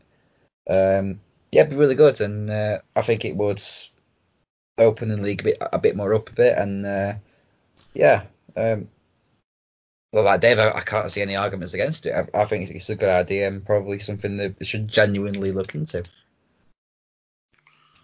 Yeah, it's something that I had a look at just before we started recording, and I tried to tot up how many points everybody would have finished on if we'd have played that format this year. So Belfast would have won the league outright on points. They would have ended with 131 points. Cardiff would have ended on 130. So Belfast would have taken the league by a point. Glasgow and Nottingham would have actually been the other way round. So Glasgow would have been third with 95 points, and then Nottingham would have been on 93. And then the league would have basically fell as it has done this year. So 89 points would have gone for Guildford. Fife would have been on 87, as would Sheffield. Coventry would have been on 81. Manchester would have missed out on playoffs by just 1 point rather than the 3 that they did. They'd have had 80. And then Dundee would have been on 74, and Milton Keynes would have been down on 43. So I think it'd be a good idea. I think it would also take away some of the uncertainty that you see of, how is it decided if we're equal on points? Does it go reg wins? Does it go, overall wins first? How are we taking it? I think it'd remove a lot of the doubt regarding that. Obviously, there is still the potential for teams to be on the same points. I'd say it's more unlikely for teams to finish on the same points, but also then your deciding factors would have to be either head-to-head or goal difference. So I don't know. I'd like to see it implemented just to see how it goes. I think if we were looking in like leagues like the NHL, I think you'd be seeing a lot bigger difference. I don't think that format would be implemented in the NHL just because I think it would bring a bit more disparity between the teams. I think you'd see the NHL as a league becoming a lot less close, just because obviously they're playing more games, they're playing more teams. You generally see a lot more like results in the NHL go into the overtime or shootout. So I think it'd make a lot bigger difference in the NHL than it would do in the Elite League. I just think it'd be interesting just to see how the points would pan out in the Elite League. I don't think from a perspective, because I know that from the NHL's perspective, I believe it's something that they considered doing, and I think the decision was basically made on a business kind of side of things of the closer it is towards the end of the season, the more tickets they're going to sell, the more people are going to be subscribing to Game Centre and things like that to be able to watch the games. It creates more of an interest, whereas I think in the Elite League, I don't think it would necessarily have that same difference. I just think it'd pan out a bit differently, and also it would make that 60-minute result so much more important. If you take a game to overtime and then you get the points against, say, the latter part of the season, if Belfast take an overtime win against Dundee, they're laughing because they've got 2 points. They're not bothered about Dundee because they're not going to catch up with them. So, as long as they get the win overall, they're not necessarily bothered about it whether it goes to overtime or not. It might lose them a regulation win at best. Whereas I think in this, every 60-minute result would it would be a lot more important. But I'm sure it's something that's being considered. I'm sure there's reasons behind why it's not being implemented yet. We'll just have to see if it's something that's implemented in the future. As I say, it's just something that I thought I've seen bounce around on Twitter a few times. Figured it was about time it came to the podcast to see what you guys thought. Just a couple of things to plug just before we go on to the latter couple of points on the agenda. GB Women's are currently playing at the moment. They've played 2 games currently. They played today against Slovenia. They got a 4-2 loss against Slovenia. They beat Australia 2-1 the other day. They've got games left against Mexico, Spain and North Korea. So always good to get behind GB. It's nice to see GB Women's getting a bit more exposure now. I believe, are all the games on Free Sports? Yeah. I think one's delayed live, but they're all, at least the full games are all on show on Free Sport. Yeah, all the games be on free. I mean, it's great exposure to see GB Women's getting that exposure as well. I watched the 2 periods of the Slovenia game today, and it was a good game, to be fair. Different. It's a different dynamic to the women's games, to the men's, just naturally. But very, very good games to watch. Cheryl Smith on the bench as well, coaching for GB, doing a stellar job coaching GB. So it's always nice to see as well, particularly as a Steelers fan, to see a familiar face on the bench. But yeah, just one thing to plug. If you're at a loose end or you're sitting there and wanting to watch some hockey, go over to Free Sports and see when those games are on, because as I say, the Slovenia game really was an entertaining game to watch earlier. The other thing to plug is the Super Series, USA versus Canada at the Sheffield Arena, the Fly DSA. My dad's actually sent in a question regarding this, but I think we'll postpone that until next week so we can get a little bit more info collated about it. But basically, just a mention for the time being, just in case anybody doesn't know, Canada USA Super Series will be on at the Fly DSA Arena in Sheffield. It's the 20th of April, so it's the Saturday of the Easter weekend at 7 o'clock. There are, there have been big names playing in the past. I believe there's been some big names that have been announced already. If memory serves me right, I believe Kevin Bieksa was one of them who played for Vancouver. I'm not sure about others. I know there's been some that have been playing in the league this year, the Elite League this year, but I believe there have been a couple of other bigger names as well. But as I say, we'll come back to that again next week with a bit more detail. But definitely worth having a look. If you're free, get yourself on the Fly DSA website, see about getting tickets, because it's going to be a good game. Bit different as well to watch. A lot different. It's also a fundraiser. So for the avoidance of doubt, it ain't a game in preparation for the World Championships. But it's raising money for good causes. So I say if you're doing nothing on the 20th, head on down to the Fly DSA Arena. Yeah, absolutely. But that brings the agenda to a close. I guess the next thing to ask, Dave, we've got any more questions? I can't remember if we've exhausted the list or if we've got a couple left. We've got a couple left. One from a previous one from Adam Cookson, so apologies when I asked it sooner.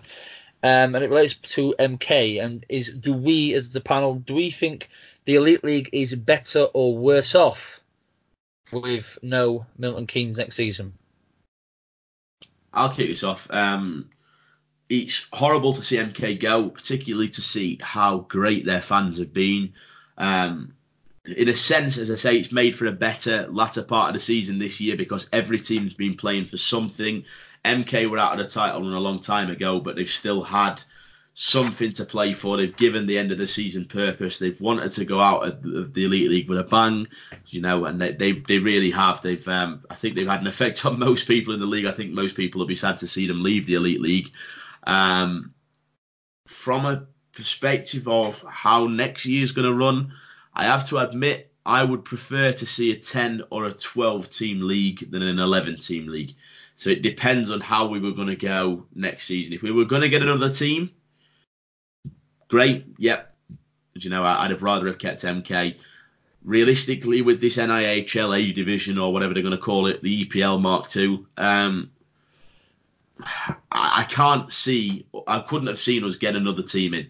I don't think any team would have moved up to the Elite League from the NIHL. I know that Hull were rumoured, but Hull announced that they were going into the NIHL A division, didn't they? Same for Leeds, who was another one, and same for Murrayfield as well. I think Murrayfield was another that was rumoured to be, that was put in the mix as to whether or not they were going to come to the Elite League. I think they're in the North Cup again. I don't think they're in unless I've got that wrong. I don't think they're in the new top division for the NIHL. Fair play. I'd say it's been kind of mixed as to what I've seen. But to be fair, I don't think we were going to get a 12 team. So realistically, from how I'd rather it goes to 12 or 10, I don't want to say it's a good thing for the league because I don't want to see MK go. But I think a 10-team league would be better than an 11-team league just because I just think it makes it so much more awkward having an odd number of teams. I agree with Joe on that one. As sad it is to see a team leave the league, a team with a great set of fans as MKR. It's 10 teams. It makes it more equal, more even in that kind of way. I mean, I'm looking forward to see what's going to happen over the summer with the conferences and all that. It'd be interesting.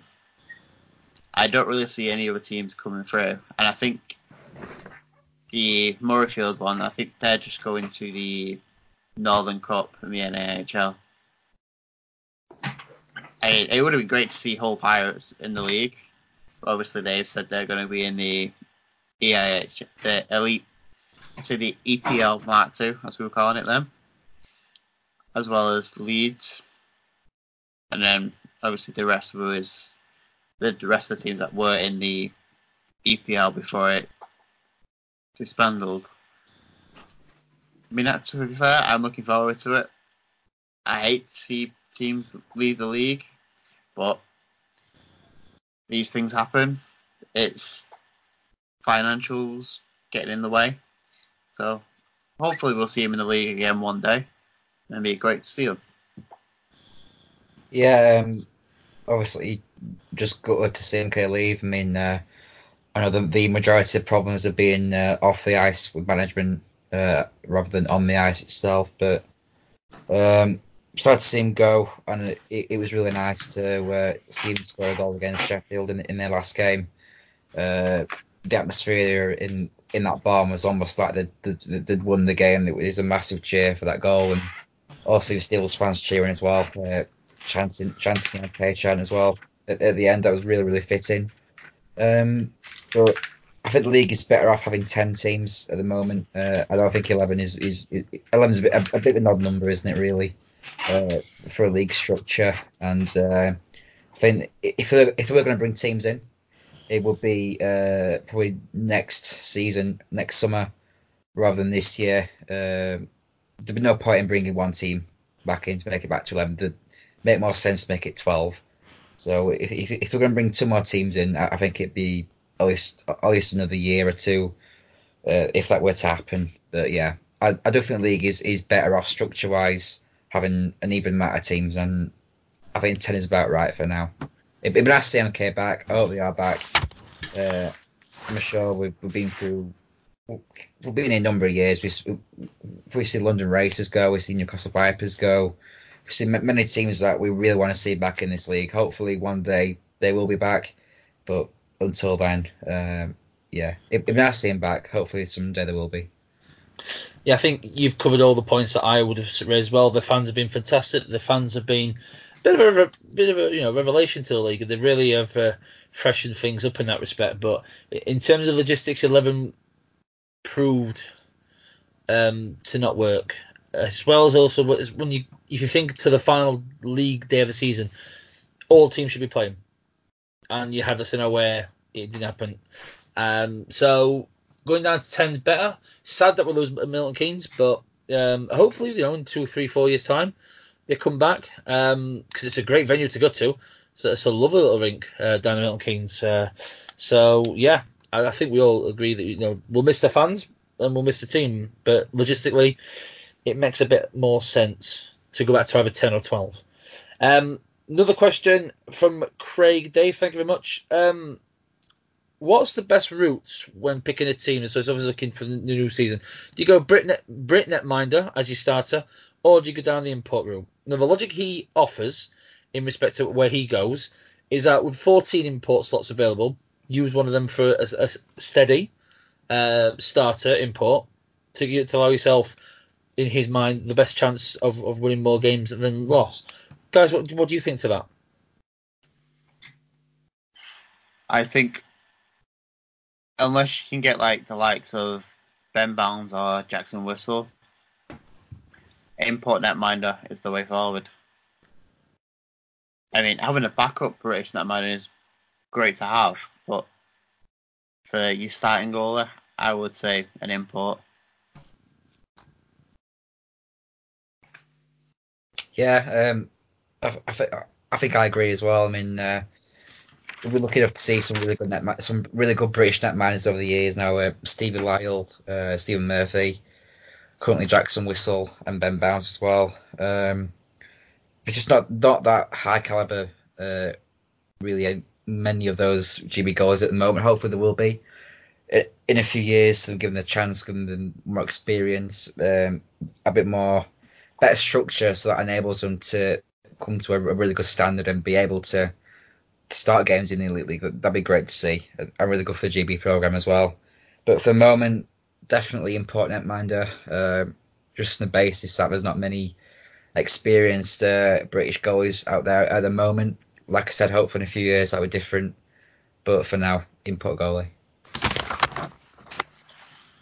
Yeah, it's a difficult one. We're not exactly inundated with a big pool of British netminders. That's the problem. If you can get Ben Bounds or Jackson Whistle, great. To be fair, I personally would rather be going with an import netminder next year. I think the Whistles were both signing a 2-year deal in Sheffield. So I'm not 100% sure, but I'm pretty sure that rings a bell. I would personally rather go down an import route next year. But I see the logic behind a Brit netminder. If we had a lot more Brit netminders available, then obviously it would be favourable to get a Brit in goal, so that it gives you an extra import slot out. But that's in an ideal world. We've got 2 starting quality netminders that are British at the moment, and as I say, Ben Bounds doesn't look like he's going to leave Cardiff anytime soon. Whistle, I think he's either going to go back to Sheffield or he's going to go out to Europe. So I don't know. For me, Brit if possible, but only if you can get one of those 2. But as I say, even as a Steelers fan, I'd rather go down an import route next year rather than Whistle. Nothing against Whistle, just that's the way I'd rather go. So you're going to select Matt Climber? I liked Climby. I'd have kept Climby. If I'm perfectly honest, if I was going to choose a goalie from within the league this year, I'd choose Killeen. I think Killeen's been stellar. That would genuinely be the way that I'd go. That's a fair shout, that, in fairness, in terms of the goals that's been in the league. Myself, you go with what your guys have said in terms of you've only got the 2 netminders who are of a starting standard. And I remember a quote from a coach who's now in Europe, where he was, because of the system we have in the UK in terms of how the league's the be all and end all, he'd rather go with a 60-70% import netminder than 100% Brit netminder, because of the pressures of having to win the league. Because now how do you go down a playoff system where you can afford to give your starting netminder rest? Great, but as that's not going to happen for a fair while, if ever at all, you got to go for what's best for you, your budget. I'd go if I'd go the Brit route. If you get Ben Bounds or Jackson Whistle, I'd go there, and then have up to 14, because you don't have to fill them, of course, but up to 14 decent top end imports, that theoretically should give your side the best shot of winning games. There's also the two starting quality netminders as well that seem to be creeping in to the Elite League. You see more teams now signing 3 netties. Like when the Steelers had Whistle and Climby, obviously the Panthers, the 2 main starters, obviously Munson and Garnett, did it last year as well with Galbraith and Garnett. Obviously Belfast did it with Whistle and Murphy last year, and to be fair, I've still got it with Murphy and Besco. So I think 3 goalies, like the 3 goalie system, is starting to creep its way into the Elite League a little more. Obviously, it's even more preferable if you can get 1 Brit and 1 import, particularly just from a perspective of if you've got your import netty starting, you can put your Brit starting quality netminder on the bench, which gives you obviously a bit more of an advantage if you need to swap netties. But I think it returns back to the days of the Super League where you had 2 starting netminders, and like what you got with the NHL where you've got in essence 2 starting netminders. I know one gets more hammer than the other, but you have that level of netminding, which then it gives the fans the opportunity to see a team with all their players at full potential possible. You've not got a goal that's flogged by end of February because they've played every single game. So I'd like to see the league go to that. And even if, clubs like, let's just say Dundee take a punt on one of the top-end Scottish talents. Let's just say there's a goalie that's doing the rounds in the SNL that really is catching the eye. Drag him in, give him 10, 15 games. Because, whatever your team's pressures are, some teams are to make the playoffs, some teams are to win the league. And if you can use the pressure, what your team's expected of, to do something like bring a guy, young goalie, give him 15 starts and let him see if he's good enough, then let's have that instead of just a guy. I mean, all respect to all the backups in the Elite League at the moment, the vast majority of them are there to open the doors. Does them no favours. Does them nothing at all. Let them, they need to play. Goalies need to play. You can train and you can do drills and you can face shots as much as you want in the week, but when it comes to game day, you've got to get the time and get used to all the permutations. So I'd like to see us move to 2 starting netminders or 2 netminders who can start. I think we'll then have a better product, and us as fans will see a better game.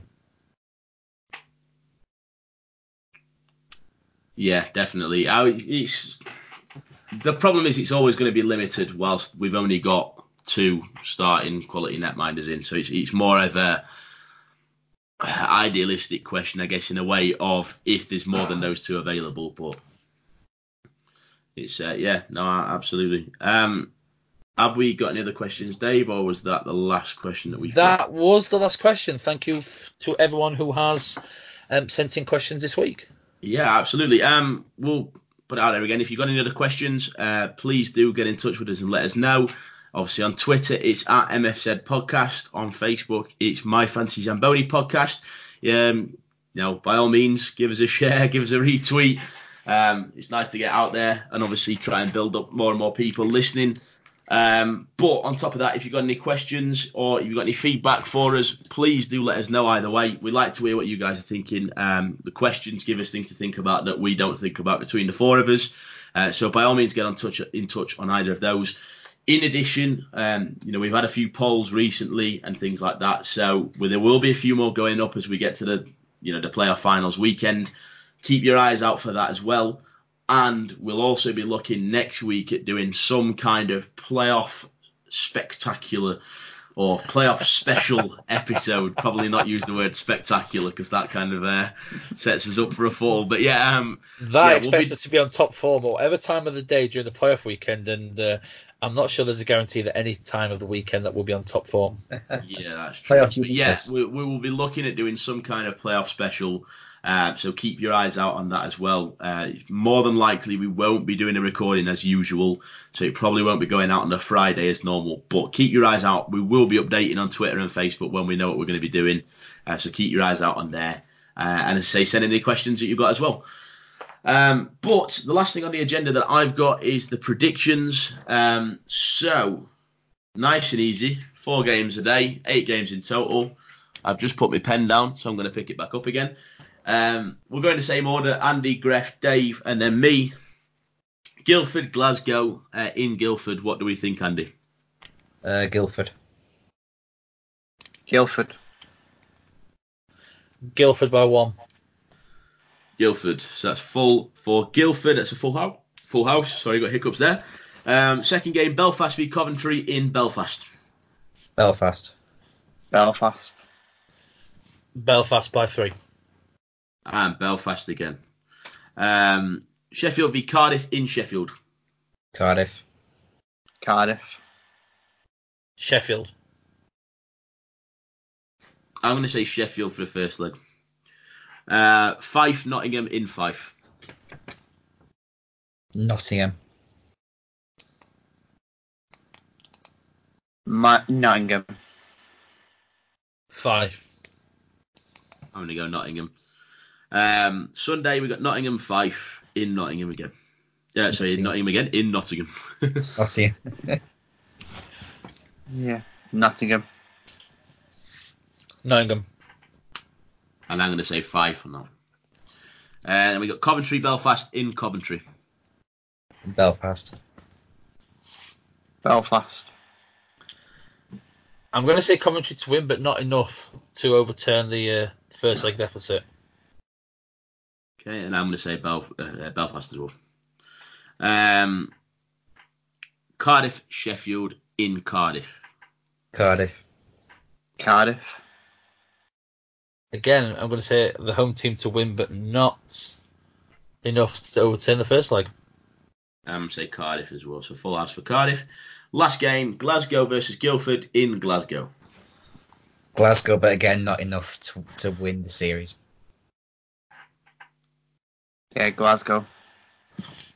Glasgow and to win the series. I'm going to say Guildford.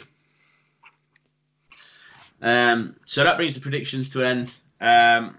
We have one last thing to add just before we finish the podcast. I'll throw it over to Andy. We've got a bit of a good news kind of story to end the podcast on. Yeah, since it's 34 minutes past 1 on a Friday morning, I'll call it a feel-good Friday moment. 2 years ago... Don't forget the hashtag. Oh, yeah. Hashtag Feel Good Friday. There you go. Friend on Twitter. Thank you. And Facebook. You can use trends on Facebook as well now. Thank you very much. As well, yeah. Pinterest, whatever. Get in the social media game, Andrew. Might not be able to use hashtags on Tinder, but you can use them on Facebook and Twitter. Wow, okay. It's from a bio, shall I? Okay. 2 years ago, a really unfortunate incident happened with a former NHLer, Craig Cunningham, who had just been sent down from the Arizona Coyotes to the AHL affiliate, the Tucson Roadrunners.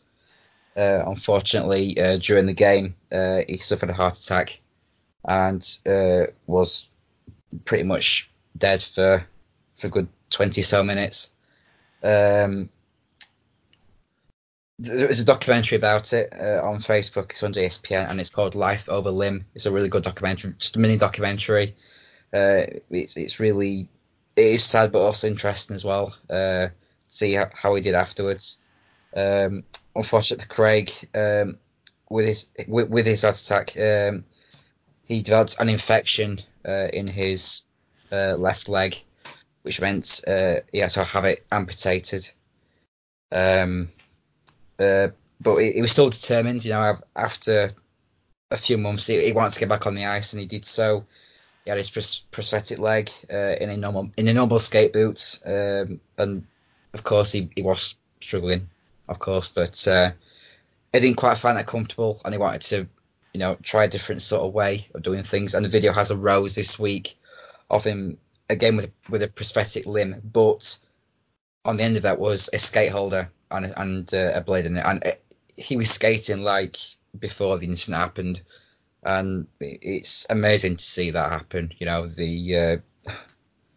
Not just the amazing to see him back on the ice, being himself again, being like he was before the incident, but the energy and the creativity of the person who made that prosthetic limb for him with the skate holder and blade in it is amazing.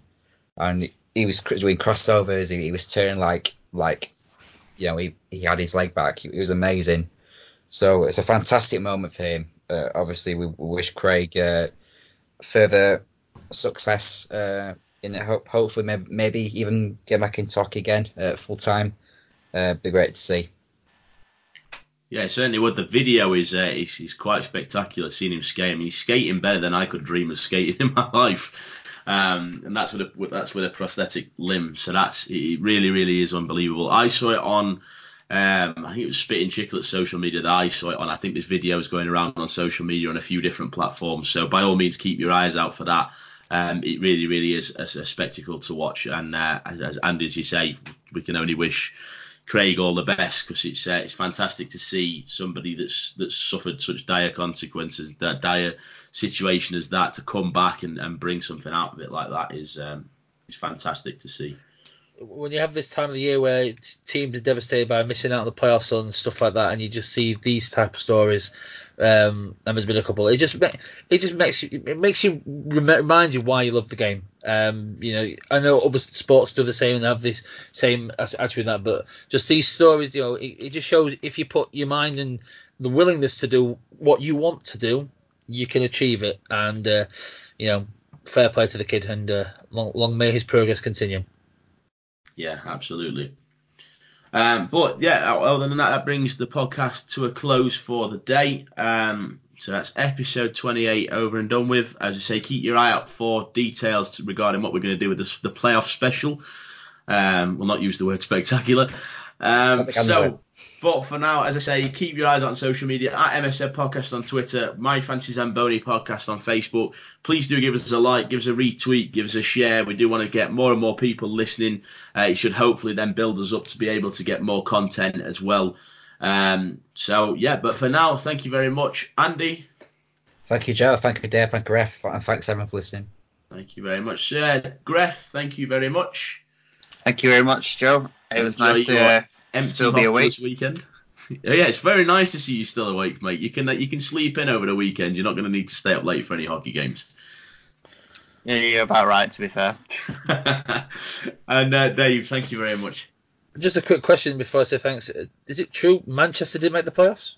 Can we just have a clarification? I don't know. It's a rumour that's going around that I think we need a bit more exposure. United. But joking aside, it's been like the end of term series of this podcast. But thank you very much, Joe, Gref, and Andy, and to everyone who's listened in. I hope you've enjoyed it as much as we have. Yeah, echo exactly what everybody else has said. Thank you to everybody that's listening. Thank you, guys. But yeah, thank you for another episode of My Fancy Zamboni. Thanks a lot.